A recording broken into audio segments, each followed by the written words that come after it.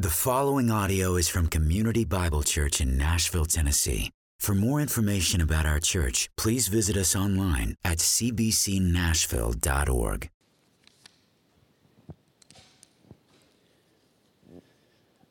This morning we're going to be looking at the Word of God, specifically Psalm 51. Have mercy on me, O God, according to your steadfast love. According to your abundant mercy, blot out my transgressions.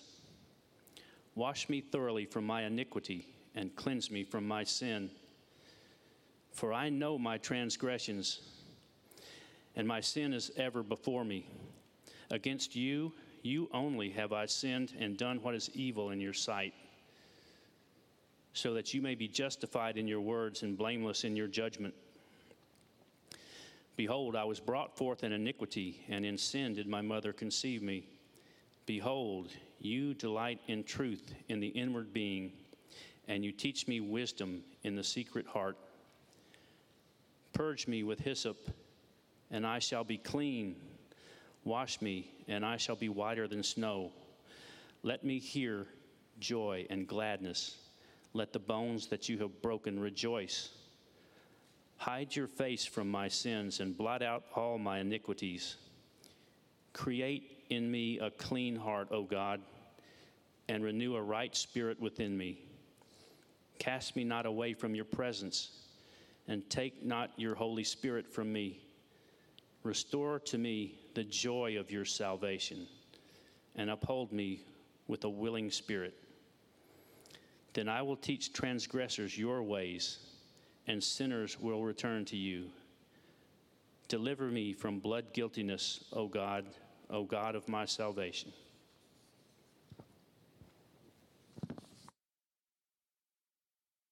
There's more.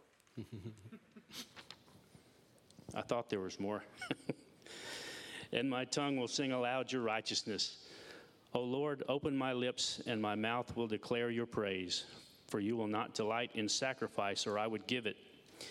You would not be pleased with the burnt offering. The sacrifices of God are a broken spirit, a broken and contrite heart.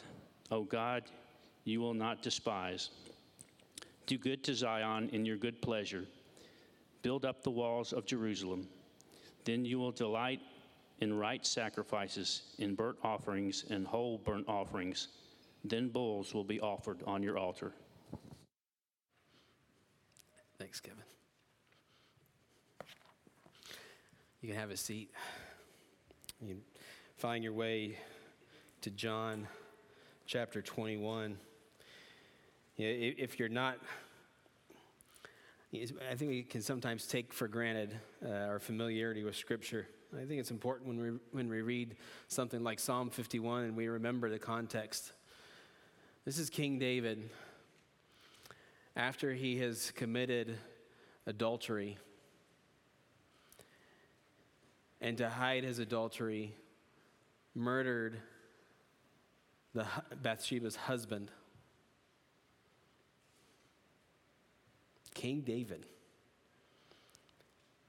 The Messiah would come, the son of David, and yet the King David commits adultery and murder to cover up his adultery. And throughout that entire story, every other person, it seems, is head and shoulders more righteous than David at that moment. And yet he was able to turn and write Psalm 51 and confess his sins and plead only to God's steadfast love. That's the only plea he had. It's a beautiful reminder for us. As we look at John 21 this morning, I know we've read a lot of Scripture, and we're going to try to get through this sermon faster than I tend to normally do. I do need to, before we get into the text, I have to remove a distraction that I feel a number of you may have. And I just want to take the distraction off the board right away. Many of you have probably heard sermons from John 21 as Jesus sits down at the fire with Peter and asks Peter 3 times, "Do you love me?" And Peter answers, "Yes, Lord, I love you." And you've heard that the Greek, there's different words that are used for love, agapeo and phileo. And you've heard sermons based on those 2 words and the importance of those 2 words. I'm not going to preach that. I don't believe that is what the importance of the text is. And I just want to take that off the table, because if you've heard those sermons, you might be wondering, why is he not getting to this very important point that I've heard? I'll just say this. This isn't just Jeremy speaking. Of the 4 commentaries that I'm using throughout my study of John, the oldest, Calvin's commentary, doesn't even mention the difference words. And the 3 others spend multiple pages to show why they don't believe it's the case that we should be focusing on the difference of these 2 words. A quick thing, if just as an example, I love the program Grammarly. Especially when I started writing papers for seminary, I relied on Grammarly. I remember a professor saying, "Wow, Jeremy, you've had some good training in writing your papers." Like, no, I haven't. It's all Grammarly. So if you don't have Grammarly, get Grammarly. It's worth it. But one of those things is you're typing a paper up, Grammarly will say, "Hey, you've used this word a lot. You need to use some variation." John is known for using variation throughout his writings. He uses different words so that he's not repeating the same word over and over again. And there's a number of other reasons. I don't want to spend my sermon trying to debate that. There are good, solid preachers who preach based on that. I'm not diminishing that. It's just not my personal conviction of that is what we should be focusing on in this text. If you would like more information, I would love to scan the pages from my commentaries and send it to you. I'd be happy to do that. Okay. With that said, let's dive into our text this morning. Let me pray, then we'll read John 21. Father,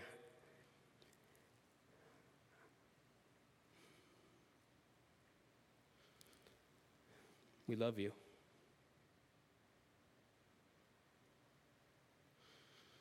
I pray that you, as we continue to come before your word this morning, I pray that you would help me to be faithful to your word, to only preach what you would have me to preach. Help us in this scene to see the beauty of Christ and the beauty of your love and grace and forgiveness for your children.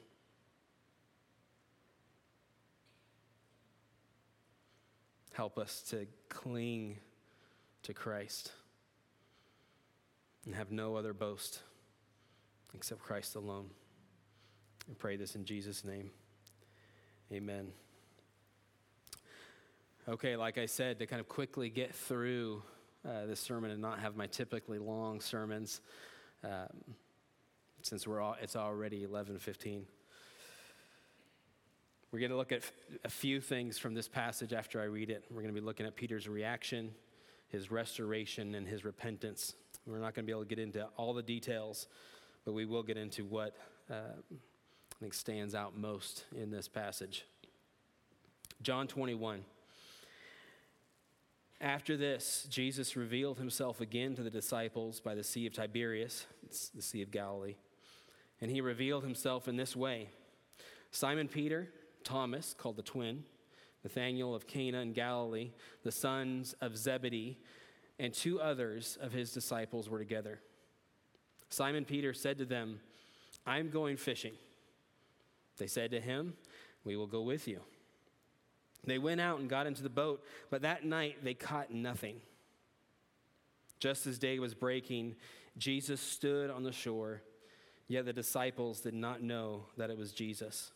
Jesus said to them, "Children, do you have any fish?" They answered him, "No." He said to them, "Cast the net on the right side of the boat, and you will find some." So they cast it, and now they were not able to haul it in because of the quantity of fish. That disciple whom Jesus loved, is John, who's writing, therefore said to Peter, "It is the Lord." When Simon Peter heard that it was the Lord, he put on his outer garment, for he was stripped for work, and threw himself into the sea.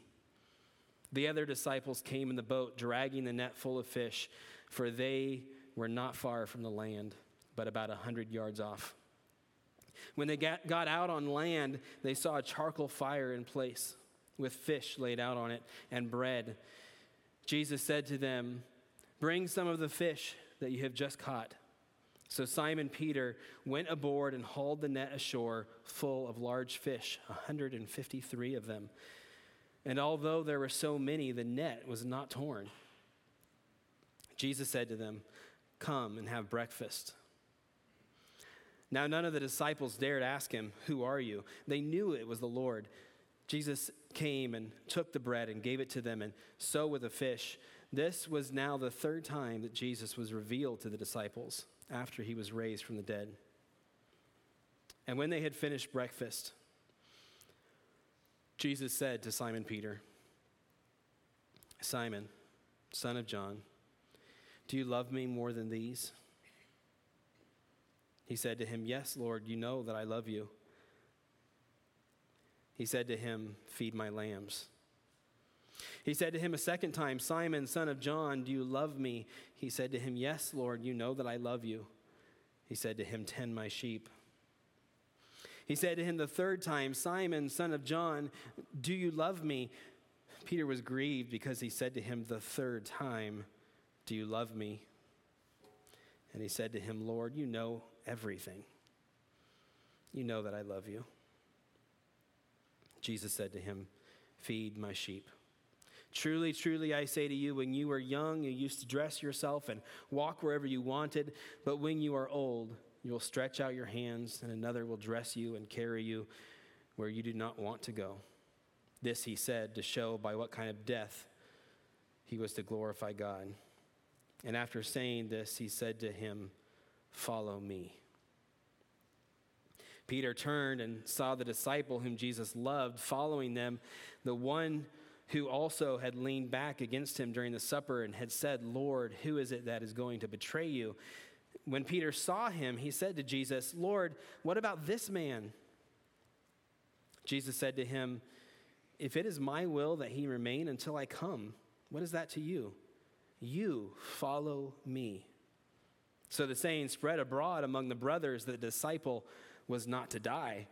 Yet Jesus did not say to him that he was not to die.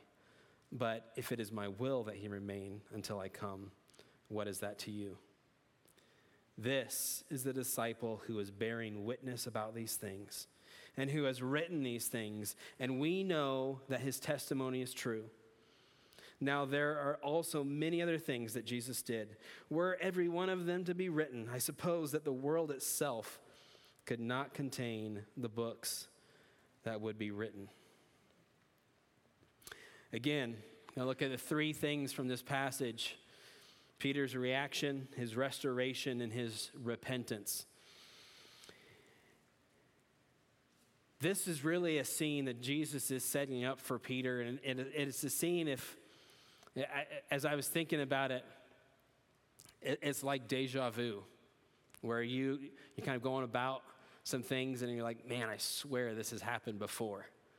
Jesus is setting up this to be a case for Peter that draws his mind to other points, other significant points in his life.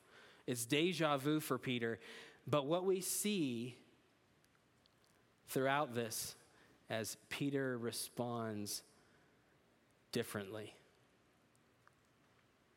First, we have this wonderful scene of Jesus showing up on the shore and calling out to the disciples. They're tired from a long night's work. I enjoy fishing, but I am not a fisherman who can sit there all day and not catch a single fish and say, "Oh, that was wonderful." If I don't get at least one fish, I am disappointed. And professional fishermen who are out fishing all night are going to be disappointed that they caught nothing. And then the stranger calls out from the shore, cast your net on the right side. Well, they cast their net on the right side, and immediately their net is full of fish, a large quantity of fish. And I love the reaction of John, who's writing, this blessing is not, he knows this is something miraculous. He knows this is something special, and he immediately knows that's not a stranger on the shore. It is the Lord. But this scene has happened before. This scene is recorded in Luke 5, very similar scene, where Jesus first calls some of these disciples, and he tells them after they've caught nothing, cast your net over here and you'll find fish. And there's this huge catch of fish, so much so that the boat begins to sink and the net begins to break. And as that is happening, Peter, who is meeting Jesus for the first time,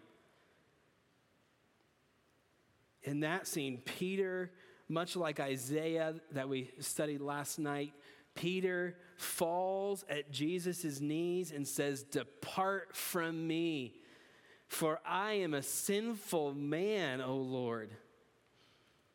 He realized that he is standing in the presence of someone wonderful. He would eventually make that great confession, you are the Christ, the Son of God, of the living God. But here he at least realizes that he is not in the presence of a mere man. And he says, "Depart from me. Depart from me." Well, this deja vu here, Jesus creates this scene for Peter again. And now Peter, who has come to saving faith, Peter, who has indeed confessed that great confession that should be the confession of all believers, "Thou art the Christ, the Son of the living God." Peter, who made that confession, he sees this happening, and he doesn't say, "Depart from me, Lord." He quickly gets his clothes on, probably girds them up, and dives into the sea and swims his little heart out to get to Jesus. No longer is it "depart from me," but it's "I need to be with you. I need you above all else." As his comrades are probably struggling to get this net in, there goes Peter off the side of the boat. Like, "Peter, what are you doing?" But Peter longed to be with Jesus. It was no longer a fear, no longer saying, "Depart from me because you are too wonderful." It's, "I need you more than anything else." This is an echo of John 6, where Jesus has that hard saying about eating his flesh and drinking his blood. And many of the disciples, the larger crowd that had followed him, departed from him and abandoned. And Jesus turns to his disciples and says, "Are you also going to leave me?" And Peter says, "Lord, to whom shall we go? You have the words of eternal life, and we have believed and have come to know that you are the Holy One of God." Although he had denied Christ the night before Jesus' crucifixion, he had denied Christ. But Peter here, who doesn't lack showing zeal throughout the Gospels, I think this is like the greatest sign of zeal that we see in the Gospels of Peter, where Peter gets his clothing on and casts himself into the sea. Again, that disciple whom Jesus loved, therefore said to Peter, "Is the Lord." When Simon Peter heard that it was the Lord, he put on his outer garment, for he was stripped for work, and threw himself into the sea. His reaction was quite different than the first time that scene played out. he needed to be with Christ. Now we come to Peter's restoration. And Jesus again creates a scene from Peter's past, except this time it's not 3 years in the past, it's just a couple weeks. Jesus invites his disciples to sit down and have some fish and bread that he is preparing over a charcoal fire. And what's important about that is this phrase for a fire, this charcoal fire, is only used here and in one other place in Scripture. I mentioned this in my previous sermon. It's that courtyard where Peter denies Christ. Some of the temple guard and the servants of the temple are sitting around a charcoal fire. So Jesus invites the disciples, but this is for Peter, to come and sit down at this charcoal fire. A very familiar scene. And this is where the significance of Jesus' questions come in. The significance of him asking Peter 3 times, "Peter, do you love me?" is for Peter's restoration. Because around that last charcoal fire in the courtyard of the temple, Peter was asked 3 times, "Aren't you one of that man's disciples?" 3 times. And Peter each time denied Christ. And in fact, the last time he's so fed up, he emphasizes it by saying a curse. "No, I am not, I don't know that man." And as one of the gospel accounts says, Jesus looked up as he's in being accused of crimes he never committed. Jesus looks at Peter as the rooster crows on that 3rd denial, and Peter runs off weeping. So now, this new charcoal fire, Jesus says, "Peter," he begins by asking him, "Do you love me more than these?" His restoration is a public restoration. First, his denials were public. But Peter had also boasted in front of the other disciples as Jesus was talking about what would be happening to him. Peter says in front of all the other disciples to Jesus, "Though they all fall away, I will never fall away." Can you imagine that? What about the other disciples are thinking? Though they all fall away, I will never fall away. I will never deny you, he says. His failure was public. And now Jesus restores Peter publicly. "Peter, do you love me more than these other disciples? Now that you've abandoned me and denied me?"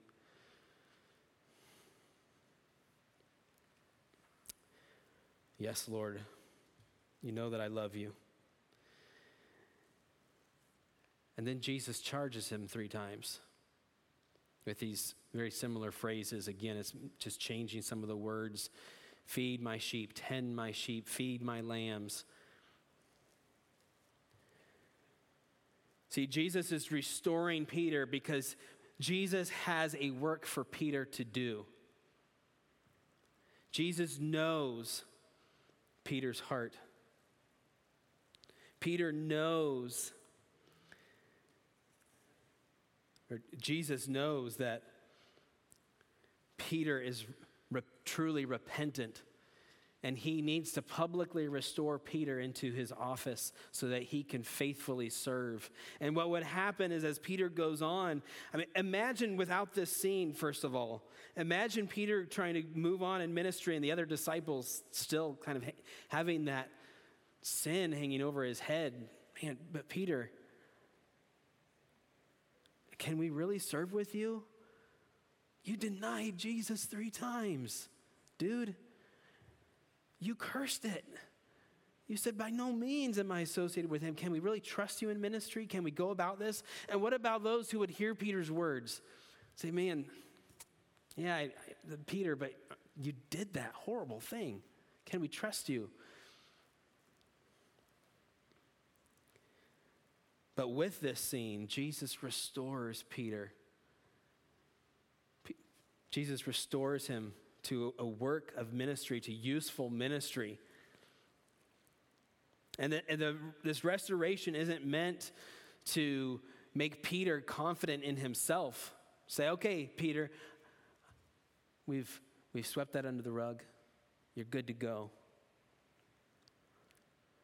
No, the restoration is meant for Peter to know, yeah, you failed, but guess what? As great as your sin and misery are, your Savior is by far greater. His confidence needed to be in Christ.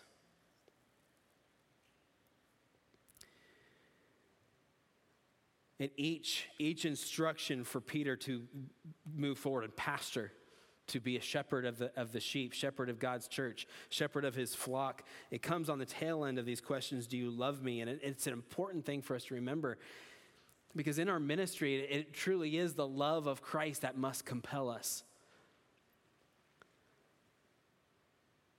Ministry is hard. The Christian life is hard.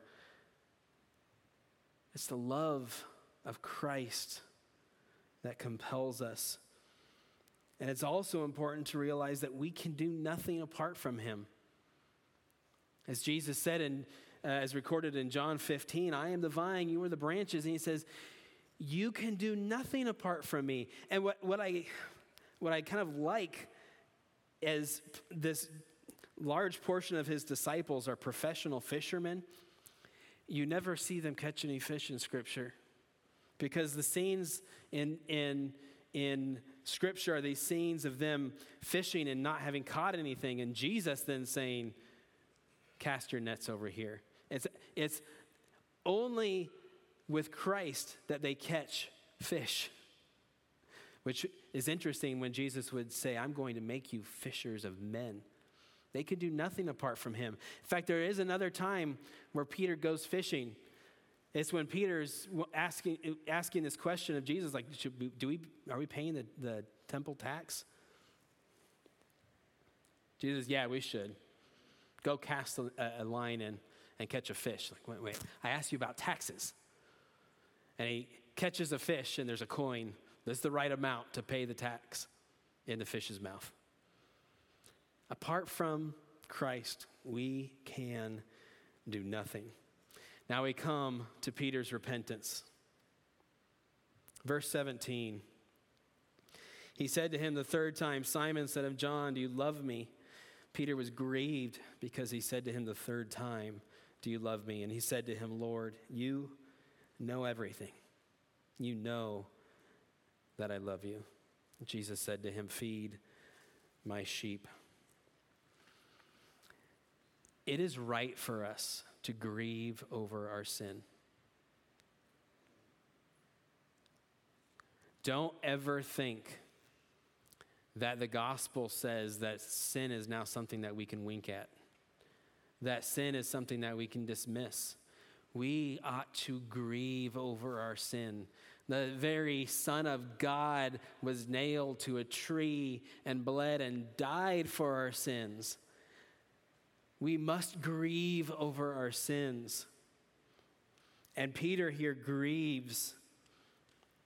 2 Corinthians 7 says, godly grief produces a repentance that leads to salvation. There is a worldly grief. There's just, not to pick on, pastors should never pick on their boys in a sermon. I was a pastor's kid, but this isn't bad, I don't think. No. As a parent, there's sometimes you hear the words, I'm sorry, too quickly. And my boys are familiar with me here saying, I don't want to hear I'm sorry. I want to see a desire to obey. There is a worldly grief that we're just sad that we've gotten caught over something. We're just sorry for it. We're sorry that it's made us uncomfortable, but there is a godly grief over our sin where we realize, as David in Psalm 51, he had sinned against a lot of people. And yet he says in Psalm 51, against you and you only have I sinned, O God. Because that's what godly grief does, is it makes us realize our sin is an offense before a holy God. So we confess our sins, we grieve over our sins. And the Christian life is a life of repentance. As John will later on write, if we say we have no sin, we make God a liar. So true freedom in Christ isn't denying the fact of our indwelling sin. It's knowing we have a Savior to run to even in our sin. And as I quoted earlier from 1 John 1, he invites us to confess our sins with that full assurance that he is faithful and just and will forgive us our sins and cleanse us from all unrighteousness. And Peter here casts everything at Jesus' feet. Lord, you know everything. You know that I love you. He throws himself at the omniscience of Christ, that Jesus knows all things. What I love is, again, in 1 John, our same author would write, whenever our heart condemns us, God is greater than our heart, and he knows everything.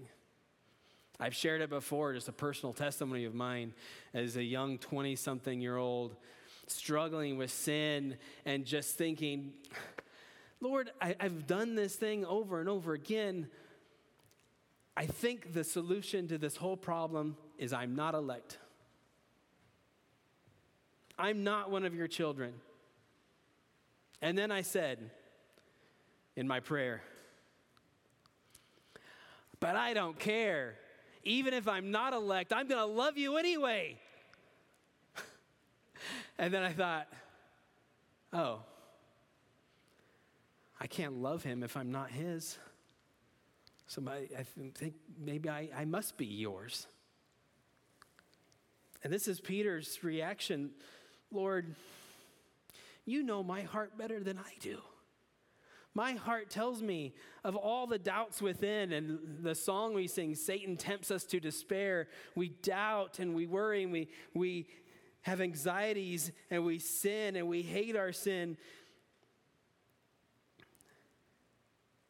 And we, at the end of the day, like Peter, have to cast our lives before our faithful Savior and say, but Lord, you know my heart far better than I do. Lord, you know I love you. It's when we taste God's forgiveness and truly turn away from our sin and begin to put it to death that we can finally enjoy that sweet confidence that's ours.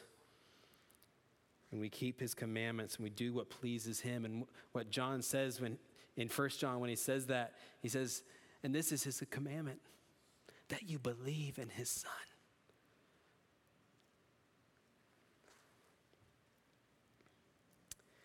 Peter's repentance would become far more notorious than his sin. So Peter could move forward in useful gospel ministry with his fellow apostles and to the church at large because his repentance became far more notorious than his sin. That yes, we know about Peter's denials, but yes, we know that Jesus brought him back into the fold.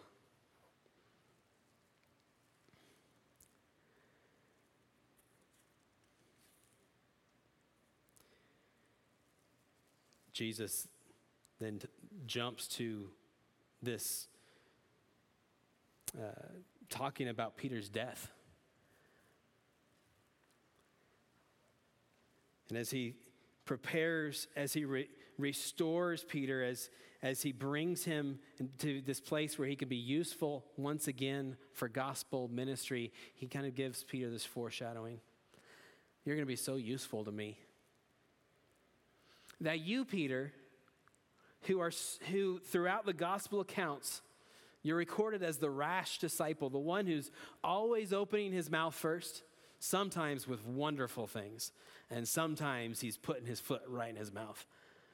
He's the one acting first. He's, as we've seen recently, pulling his sword out and hacking off ears. Peter the rash one, Peter the zealous one. Peter would follow Christ to the point where Peter, who's so zealous, would be led by others. Jesus says, you won't be, not clothing yourself, led to where you do not want to go. And Peter would die a martyr for his Savior because he loved Christ and he faithfully fed his sheep.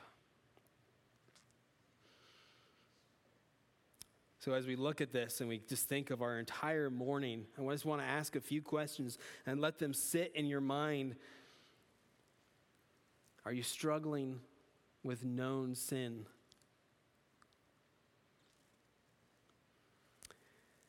Maybe you have a sin or sins from your past that haunt you, that you wonder, I don't know that there's forgiveness for these things. Maybe you're in a long battle with ongoing sin and you're crying out like I did, Lord, why can't I get over these things?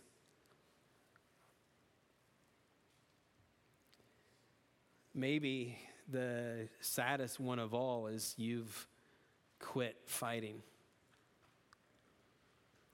You've fallen into the deception that you can serve both God and your sin. That you can have a foot in both worlds. Or perhaps you don't know Christ at all.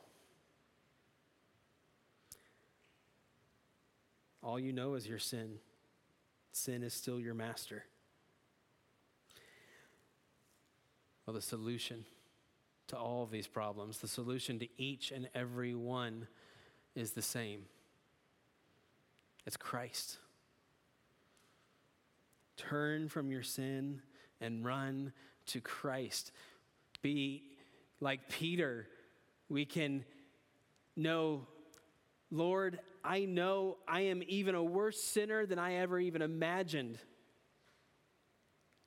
And yet I know that you are a far greater Savior than I ever could imagine. And even at one point, in the view of your holiness, I could say anything, no, stay away from me. Now it's, I need to be in your presence and be in your presence forevermore. I need your steadfast love to cover me.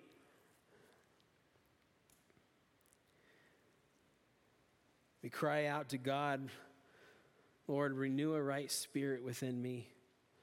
Cast me not away from your presence. Yes, I know my sin, but I know you are the God who is faithful and just. You are the God of steadfast love, who is slow to anger, abounding in steadfast love. Cast me not away from your presence. And then, when it seems like we're at our weakest place, that sin has torn us down, maybe sin has ruined our reputation. It's at this weak place, this place of weakness, that God says, now I'm ready to use you. 2 Timothy, therefore, if anyone cleanses himself from what is dishonorable, he will be a vessel for honorable use, set apart as holy, useful to the master of the house, ready for every good work.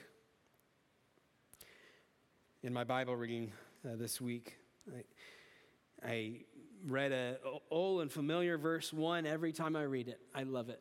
Every time I read it. It's just so fantastic. Out of Joel 2, and we'll close with this. Yet even now, declares the Lord, return to me with all your heart, with fasting, with weeping, and with mourning, and rend your hearts and not your garments. I don't want to show Rend your heart and not your garments. Come to me. Return to the Lord your God, for he is gracious and merciful, slow to anger, and abounding in steadfast love.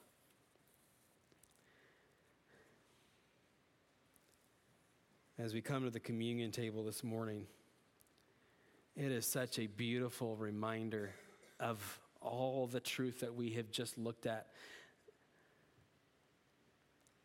That we are invited to sit down and feast with our Savior, to feast even upon him spiritually.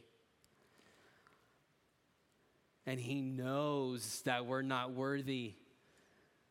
He knows that you're sinful. He knows that you are far more sinful than you even realize.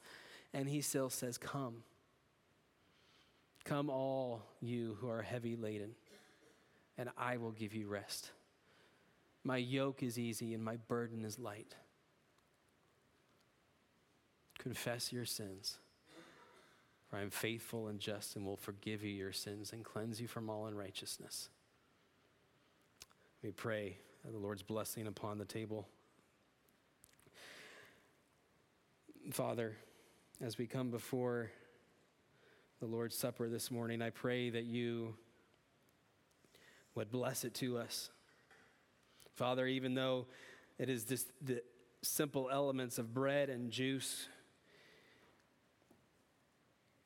you have us, Father, those who are yours, feasting upon spiritually your Son, showing this beautiful union that we have with him. But you invite us to the table knowing full well that we are sinners, but also knowing full well that you have paid in full the price of our sin through the shed blood of your Son, Jesus Christ. Help us now to just rejoice in that truth. Help us to celebrate that truth as we grieve over our sin. Father, help our worship and excitement of what your Son has done for us and forgiving us to even drown out that grief, that we can have joy is inexpressible. Father, we thank you for your love for us. We thank you for your Son.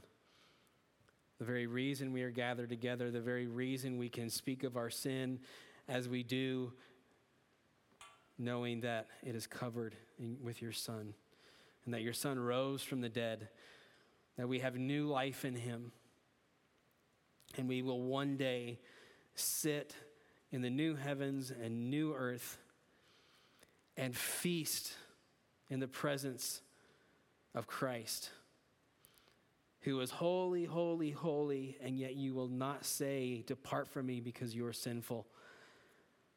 But you are saying, you are welcome in my presence because I have cleansed you. I have washed you, and you are mine. So help us, Father, even if we're struggling with doubt. Father, if we can say, Lord, I love you, I pray that you would help us to enjoy these elements in the light of your grace. We pray this in Jesus' name. Amen.